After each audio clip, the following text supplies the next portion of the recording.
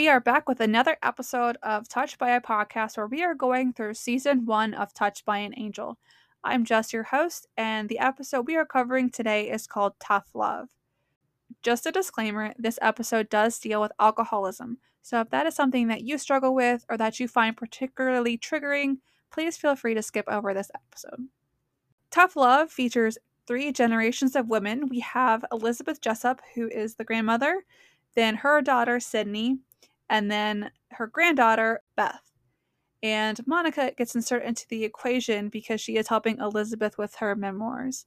Elizabeth was a pretty renowned journalist. She went to a lot of different places and broke some really big stories and that sort of thing. But what Monica learns as she spends some time with Elizabeth and then with the other 2 members of the family is that Elizabeth has a drinking problem. She is an alcoholic. And because of her overindulgence with alcohol, she has a very strained relationship with her daughter and then consequently with her granddaughter. And we see several instances where the drinking has caused problems. To the very opening scene, knocks over a birthday cake for the little girl because she's intoxicated. She has some angry outbursts at the dinner table and that sort of thing. And then at one point, she's giving a speech at like a centennial type celebration and just clearly drunk at it and just says all kinds of things that are not appropriate and that sort of thing. And so we see that the drinking is causing a lot of issues here. And so Sydney, because she's seeing all this destruction and obviously how it's affecting her and her daughter, stages an intervention. Now, I am privileged in that I don't have any close friends or family members who struggle with alcoholism, so I'm not sure exactly how common interventions are anymore, or if they're still used, or even if they're considered like the preferred method to help someone who's struggling with that type of addiction. But that is what occurs in this episode. And Elizabeth obviously responds very poorly. She gets very angry and throws everyone out of the house. And I think obviously this is a key moment because at this time Elizabeth is not ready to receive this information. She's not open to hearing it. She doesn't truly believe at this point that she has a problem. Thinks, oh, maybe it is kind of a problem, but I have it under control. And I think that's something we have to keep in mind. I'm not a mental health counselor, so I'm not like giving any mental health advice or anything like that. But I think, especially for bigger struggles or addictions, like people really have to want to change. And well, actually, even with the small things, we really have to want to change, right? Because, it's January, New Year, New Me. How many people are still doing their resolutions, right? People might have wanted to go to the gym more or make healthier food choices or read more. But even those small things, or anytime we have a habit that maybe we want to break, we have to really want it, right? Because there's always going to be challenges. There's always going to be things that make us want to fall back on those old habits. And so there really has to be, I think, in the person who needs to change, there has to be that desire, at least to some degree, right? And Elizabeth just does not have that at this moment. She is just not ready. And so she kicks everyone out. And Monica, when she first came in, she didn't quite fully see the picture. And now that we've kind of climaxed in this moment, she's like really sees what's going on here. And so Tess shows up and Monica kind of questions her as to why she withheld the information about Elizabeth being an alcoholic, because Tess didn't tell her that when she first got the assignment. And I love what Tess says here, and I think it's a really important moment in this episode. Tess says, when you met Elizabeth, you made friends with a very strong and talented and interesting woman. If you had known then what you know today, you might have just seen the alcoholic. And that right there is a really, really good thing to ponder, because how often when, we see people, whether they're struggling with something big or not, how often do we make assumptions about them? And how often do we put them in a box? I think it happens a lot. And I'm going to cover this a little more in depth in a future episode where I'll really kind of dive into that. But I do want us to think about it here too. Because the minute that we start boxing people up like that, we just have this picture of them in our heads, right? And it's kind of hard to shake that image of people. And if Monica had just seen the alcoholic, she wouldn't have seen all the good that was inside Elizabeth. And I think when we're dealing with people in our lives, relationships, we need to make sure that we are truly seeing someone for who they are, for who they were made to be. Because that's what our creator does for us, right? He doesn't just look at us and only see our sins or the things we've done wrong, but he sees the wonderful human that he made in his image and likeness.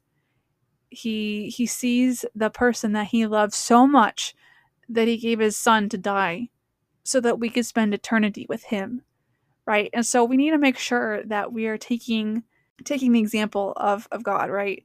And making sure that we do not only see people for their shortcomings or for the things that they do wrong, because that can lead to a lot of resentment and bitterness. And honestly, it usually just makes us not treat people very well. And so we want to make sure that we're not doing that. And it's about this point in the story that Elizabeth gives a little bit of a background. So we understand how she got started with the drinking. She said how her job was a boys' club, and quote unquote, if you wanted in, you drank. So she used alcohol as a way to sort of make it in her career, even though that was a bit misguided. And so obviously now it's a much bigger problem than probably when she first started.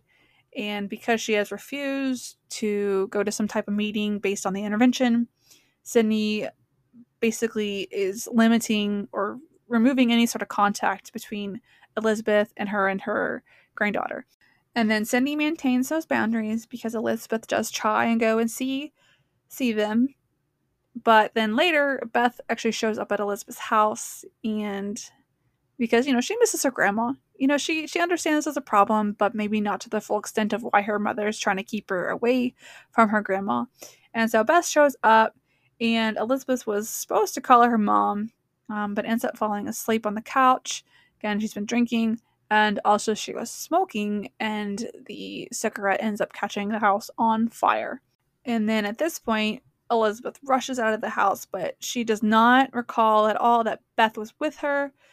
And this is a scene that's really heartbreaking to watch. We have little Beth, this adorable little girl, in a different room.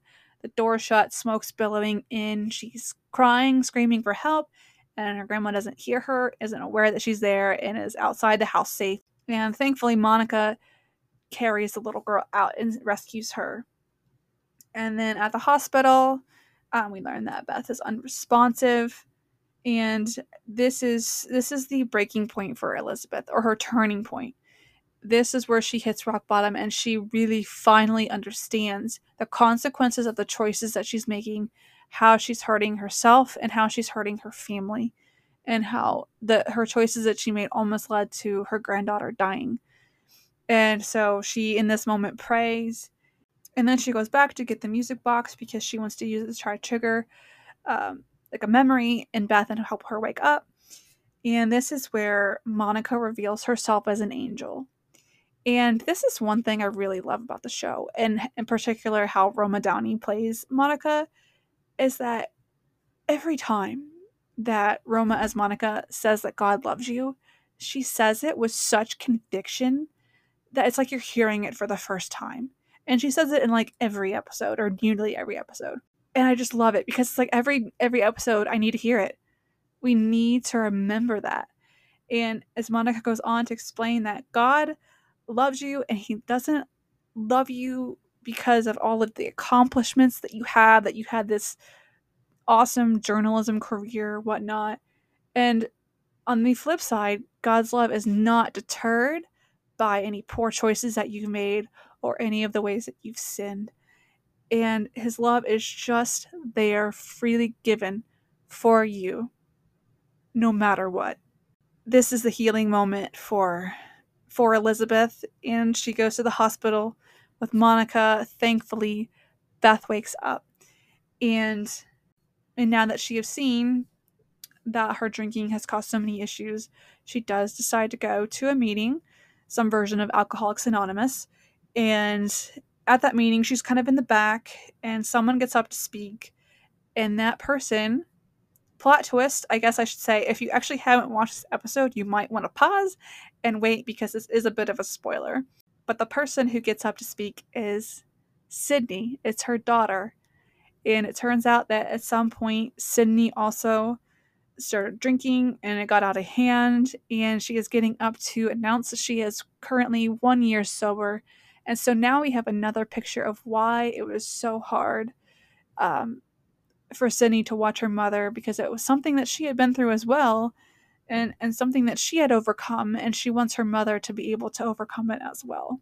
Then Sydney realizes that her mother is there, and they have this very emotional moment that is very healing for both of them. And that basically wraps up the episode. Obviously, there's still a long road ahead. Elizabeth's addiction is not over simply because she attended this one meeting. She will have a lot of struggles. But I think there's comfort in knowing that she'll still have her daughter there to support her, and a daughter who knows what she's going through, because a daughter who's been through that herself. And so one final point I want to make, especially thinking about addictions or any kind of overabundance of something, is that sometimes we're using those things to try to dull our pain or to forget our pain. But in the end, it's only God that can truly heal our pain. All those other things, they're band-aids, they're distractions, and all that sort of thing. And as we go this week, I want us to think about the different things that we might do, whether it be a true addiction or something smaller, that we use to hide from our pain or unpleasant feelings, or things that we're using to distract ourselves, and how we can put a stop in that cycle and instead turn toward God for our healing.